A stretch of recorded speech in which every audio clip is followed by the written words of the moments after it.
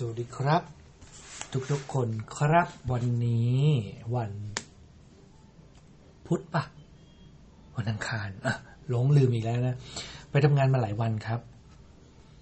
มันทำให้เกิดความงงในชีวิตเล็กน้อยว่าวันอะไรเป็นวันอะไรแต่ว่าถ้าดูปฏิทินยังคงจำได้นะครับว่าวันนี้เป็นวันอะไรเคล็ดลับที่จะมาเล่าให้ฟังวันนี้ก็คือเรื่องของการรู้จักให้อภัยคนอื่นรวมถึงการให้อภัยตัวเองนะครับ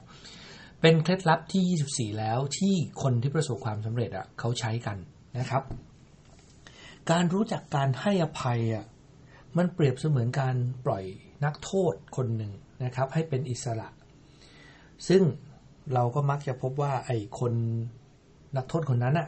มันก็คือตัวเราเองนะครับคำพูดนี้ลูอิสบีสเมเตสนะครับเป็นคนพูดไว้เขาเป็นนักเขียนนักจริยธรรมและนักศาสนศาสตร์ชาวอเมริกันนะได้พูดเรื่องเกี่ยวกับการให้อภัยเป็นเหมือนการปล่อยนักโทษให้เป็นอิสระซึ่งเราจะพบเสมอว่านักโทษคนนั้นก็คือเรานั่นเองนะครับทีนี้พูดเรื่องของการไม่ให้อภัยนะครับการไม่ให้อภัยการถือโทษถือความโกรธถือความเคืองมันไม่เคยทำให้ใครรู้สึกดีเลยครับและนอกจากไม่รู้สึกดีแล้วเนี่ยมันจะทำให้เราเนี่ยรู้สึกแย่ด้วยซ้ำไปเมื่อเรานึกถึงมันนะครับหลายคนเนี่ยเก็บความโกรธความเกลียดความเครียดความแค้นเอาไว้กับตัวเอง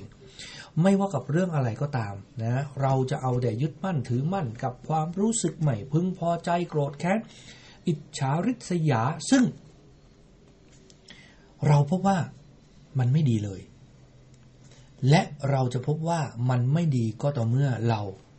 ใกล้ฝั่งแล้วเราเคยดูหนังดูละครดูโน่นดูนี่เราจะพบว่าคนที่ถือโทษโกรธแค้นไปจนวันตายไม่มีใครมีความสุขเลยนะนี่ดูละครมานะเพราะฉะนั้นเนี่ยไอ้เจ้าความโกรธนะครับกับไอ้เจ้าคิดเจ้าแค้นเนี่ยไม่ยอมให้อภัยใครเลยนะครับก็เหมือนกับเราเนี่ยกินยาพิษทุกวันแล้วก็หวังว่าให้คนที่เราแค้นเนี่ยเขาตายจากเราไปแต่เราดันกินยาพิษซะเองเพราะเราดันเอาความโกรธความแค้นนั้นมาฝังไว้อยู่ในหัวใจของเราในการสร้างความสำเร็จให้กับชีวิตนะครับคนหลายคนเนี่ยเขาบอกไว้นะครับไม่ใช่ผมคิดนะฟังมาจากหลายๆคนเขาบอกว่าเราต้องรู้จักการให้อภัยใครก็ตามที่ทำให้เราเจ็บปวดหรือล่วงเกินเราด้วยอะไรกายวาจาใจไม่ใช่ว่าเพราะพวกเขาเหล่านั้นเป็นฝ่ายถูกนะครับและก็ไม่ใช่ว่าเราลืมไปแล้วว่าคนเหล่านั้นเขากระทำกับเราแต่ก็เป็นเพราะว่าเราให้อภัยเราวางสิ่งเหล่านั้นลงเราปล่อยสิ่งเหล่านั้นไปซึ่งมันทำให้เราเนี่ยได้ใช้ชีวิตอย่างเต็มที่สิ่งเหล่านั้นมันไม่สามารถมาฉุดรั้งเราไว้และลองคิดดีๆครับการให้อภัยหรือการปล่อยสิ่งนั้นความโกรธความเกลียดความอะไรออกไปมันมีแต่มุมดีๆที่มันเกิดขึ้นในชีวิตเรานะพอมันไม่มีอะไรมาผูกขาเราก็เดินคล่องการที่เราเดินไปแล้วเราลากไอ้ความโกรธความเหมือนกับเราเดินลากลูกตุ้มถ้าเราตัดมันทิ้งเราก็เดินคล่องวิ่งฉิวเลยทีนี้เราจะไปไหนก็ได้เหมือนกับการปลดปล่อยตัวเองออกให้เป็นอิสระทางความคิดเราปล่อยวางสิ่งเหล่านั้นเราลากมันไปหนักพอเราหมดแรงโอ้โหมันเจ็บเผลอเจ็บขาด้วยนะเพราะมันผูกลากไว้นานเพราะฉะนั้นเนี่ยพอเราลองเปรียบเทียบดูถ้าไม่มีสิ่งนั้นมาฉุดลังเราไว้เนี่ยเราไม่ต้องลากมันไปด้วยเราก็จะไปไหนต่อไหนด้วยความเป็นอิสระตัวเบาหวิวนะครับเบาใจเบากายด้วยเพราะฉะนั้นเนี่ยลองคิดดีๆนะการให้อภัยไม่ใช่ว่าเราอ่อนแอนะแต่มันคือความเข้มแข็งที่อยู่ในความรู้สึกของเรานะครับเรารู้ดีว่าความโกรธความเกลียดความอะไรมันเป็นความเจ็บปวดแล้วเราจะเจ็บอยู่ทำไมนะครับเพราะฉะนั้นเรายอมรับครับว่าเราเนี่ยไปโกรธเกลียดเขาจริงแล้วเราก็ปล่อยเขาไปแล้วเราก็วางมันลงทีนี้เวลาเรารู้สึกไม่ดีพ ภาษาง่ายๆเราอาจจะเรียกมันว่าอารมณ์เสียนะครับเคยฟังเพลงของอภพรนครสวรรค์ไหมอารมณ์เสียอารมณ์เสียอารมณ์เสียเนี่ย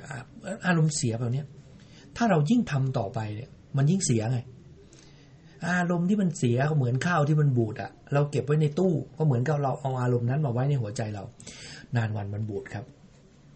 มันอาจจะมีผลกระทบต่อสุขภาพร่างกายเมื่อวานเรายังบอกเลยว่าสุขภาพร่างกายคือขุมทรัพย์เราดันเอาข้าวบูดไปไว้ในขุมทรัพย์เดี๋ยวอย่างอื่นมันก็บูดไปด้วยไงเพราะฉะนั้นครับเรามาดูครับว่าถ้าเราอารมณ์ดีความรู้สึกเราดีการกระทำเราดีผลลัพธ์มันจะออกมาดีครับจริงไหมดังนั้นครับมันเป็นความเข้มแข็งของเราครับที่เรากล้าที่จะให้อภัยแล้วเราเดินไปอย่างข้างหน้าเดินไปแบบวิ่งฉิวเลยนะครับดังนั้นการให้อภัยมันจะเกิดควบคู่ไปกับการเรียนรู้ดังนั้นเวลาเราเรียนรู้ให้อภัย1ครั้ง2ครั้ง3ครั้งมันทำให้เรารู้สึกดีขึ้นแล้วคนที่เราให้อภัยเขาจะรู้สึกซาบซึ้งกับเราด้วยดังนั้นครับนอกจากให้อภัยแล้วเราฝึกขอบคุณเหตุการณ์ที่มันผ่านมาความรู้สึกโกรธเกลียดอะไรก็บ้าบอคอแตกมันทำให้เราแกร่งขึ้นนะการให้อภัยเนี่ยมันช่วยทำให้เราเนี่ยรู้สึกดีขึ้นด้วยเพราะเราให้คนอื่นก็ให้คนอื่นพอเราให้ไป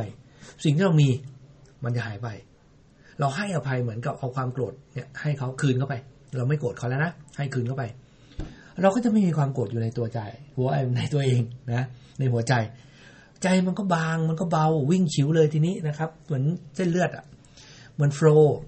ร่างกายเราก็แข็งแรงสดชื่นขึ้นนะครับเพราะฉะนั้นในการสร้างความสำเร็จในชีวิตและก็เป็นชีวิตที่ประสบความสำเร็จเราต้องรู้จักให้อภัยใครก็ตามที่ทำให้เราเจ็บปวดหรือมาล่วงเกินเราแม้กระทั่งตัวเราเองนะครับการให้อภัยของเราก็คือปล่อยวางเรื่องในอดีตซะเรื่องที่มันไม่ดีปล่อยมันซะแล้วก็เก็บเรื่องที่ดีมาเป็นประสบการณ์แล้วพาเราไปข้างหน้าทีนี้เวลาเราให้อภัยนะครับเราสังเกตได้นะมันมีให้อภัยแบบด้วยปากกับให้อภัยด้วยหัวใจให้ไปด้วยปากก็ไม่อะไรละโอเคละแต่ถ้าใจยังคิดอยู่แสดงว่าคุณไม่ได้ให้อภัยจริงๆฝึกให้อภัยอย่างจริงจังครับหลายต่อหลายครั้งครับคนเรามักจะหลอกกันเองไม่โกรธละแต่ในใจมันโกรธมากนะครับไม่คุยด้วยนะฮะบอกปากบอกไม่โกรธนะแต่ไม่คุยไม่ทักใจไม่คิดถึงเลยนะอะไรประมาณนี้อย่างประสบการณ์ผมก็มีนะผมมีเพื่อนหลายคนที่ผมว่าตอนนี้เขาก็ยังโกรธผมอยู่นะแต่ว่าปากเขาก็บอกไม่โกรธแล้วแต่สำหรับตัวผมเองนะผมวางได้แล้วนะครับผมรู้สึกว่าผมวางได้นะผมต้องขอบคุณเขาที่ทำให้เราได้เรียนรู้แล้วก็ผมให้อภัยตัวเองด้วยนะที่เคยทำให้เขาโกรธและให้อภัยตัวเขาด้วยที่เขาโกรธผมแล้วผมก็อยู่ใช้ชีวิตแบบเบิร์ดเพราะฉะนั้นใครจะโกรธผมก็โกรธไปเถอะแต่เชื่อเถอะให้อภัยผมดีที่สุดแล้วนะครับถ้าผมล่วงเกินอะไรไปขออภัยด้วยนะครับเราไม่ได้โกรธจริงๆนะไอ้ประมาณเนี้ยนะผมไม่โกรธแล้วนะแต่บอกให้อภัยก็ได้คำว่าก็ได้เนี่ยครับคือยังไม่ได้นะเพราะฉะนั้นฝึกการให้อภัยอย่างจริงใจนะครับอันที่สองเราบอกว่าแต่ละคนจะมีรูปแบบในการให้อภัยนะครับบางคนการเดินจากมาคือให้อภัยไม่ตบไม่ด่านี่ฉันก็โอเคแล้วนะทั้งหมดนี้ครับมันขึ้นอยู่กับการตัดสินใจของเราว่าเราจะเลือกรูปแบบในการให้อภัยแบบไหนนะครับบางคนเนี่ยเลือกรูปแบบในการให้อภัยโดยการเดินจากมานะฮะ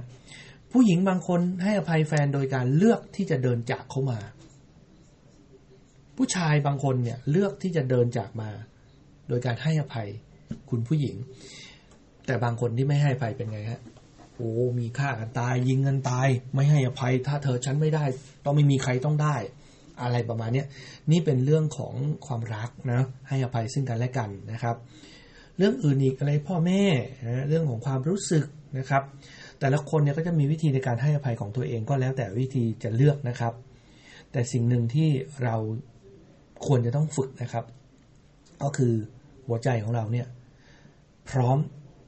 ที่จะให้อภัยคนอื่นก่อนนะครับการตัดสินใจไปบอกตรงๆนะว่าขอโทษนะครับเป็นลายลักษณ์อักษรนะบางคนก็เขียนอีเมลบางคนก็ส่งไลน์อะไรเนี้ยขอโทษเขาหรือ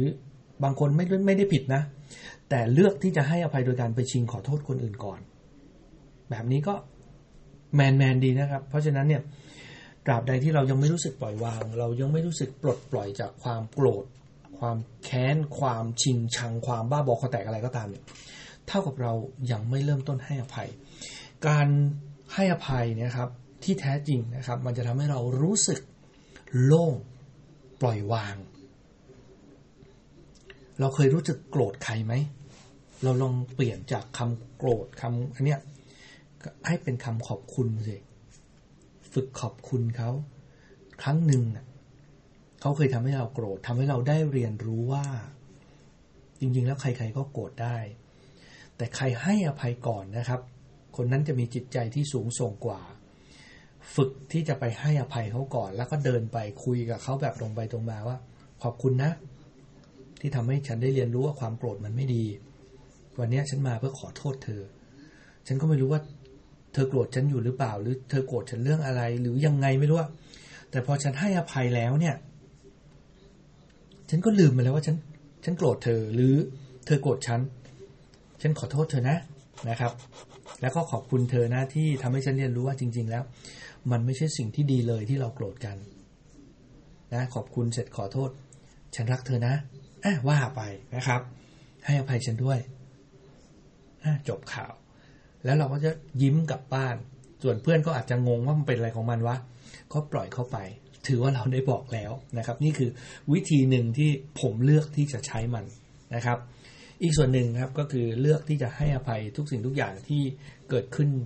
รอบๆตัวแล้วก็ขอบคุณเพื่อให้เราเนี่ยสามารถก้าวไปข้างหน้าได้ถ้าเรายึดติดอยู่กับความโกรธความเกลียดความแค้นมันก็ไม่มีอะไรดีกับชีวิตเราเพราะฉะนั้นฝึกให้อภัยเริ่มต้นที่การให้อภัยตัวเองครับเราอาจจะทำอะไรเคยผิดพลาดมาบ้างช่างมันไปเถอะเรากลับไปแก้มันไม่ได้แต่หลังจากนี้ไปเราจะไม่ผิดเรื่องเดิมอีกแล้วเราจะก้าวเดินต่อไปแล้วก็พาชีวิตของเราไปสู่ความสำเร็จด้วยกันนะครับวันนี้เราหลับฝันดีราตรีสวัสดิ์นะครับโอ้เสียงดังดีจังนะครับราตรีสวัสดิ์ครับ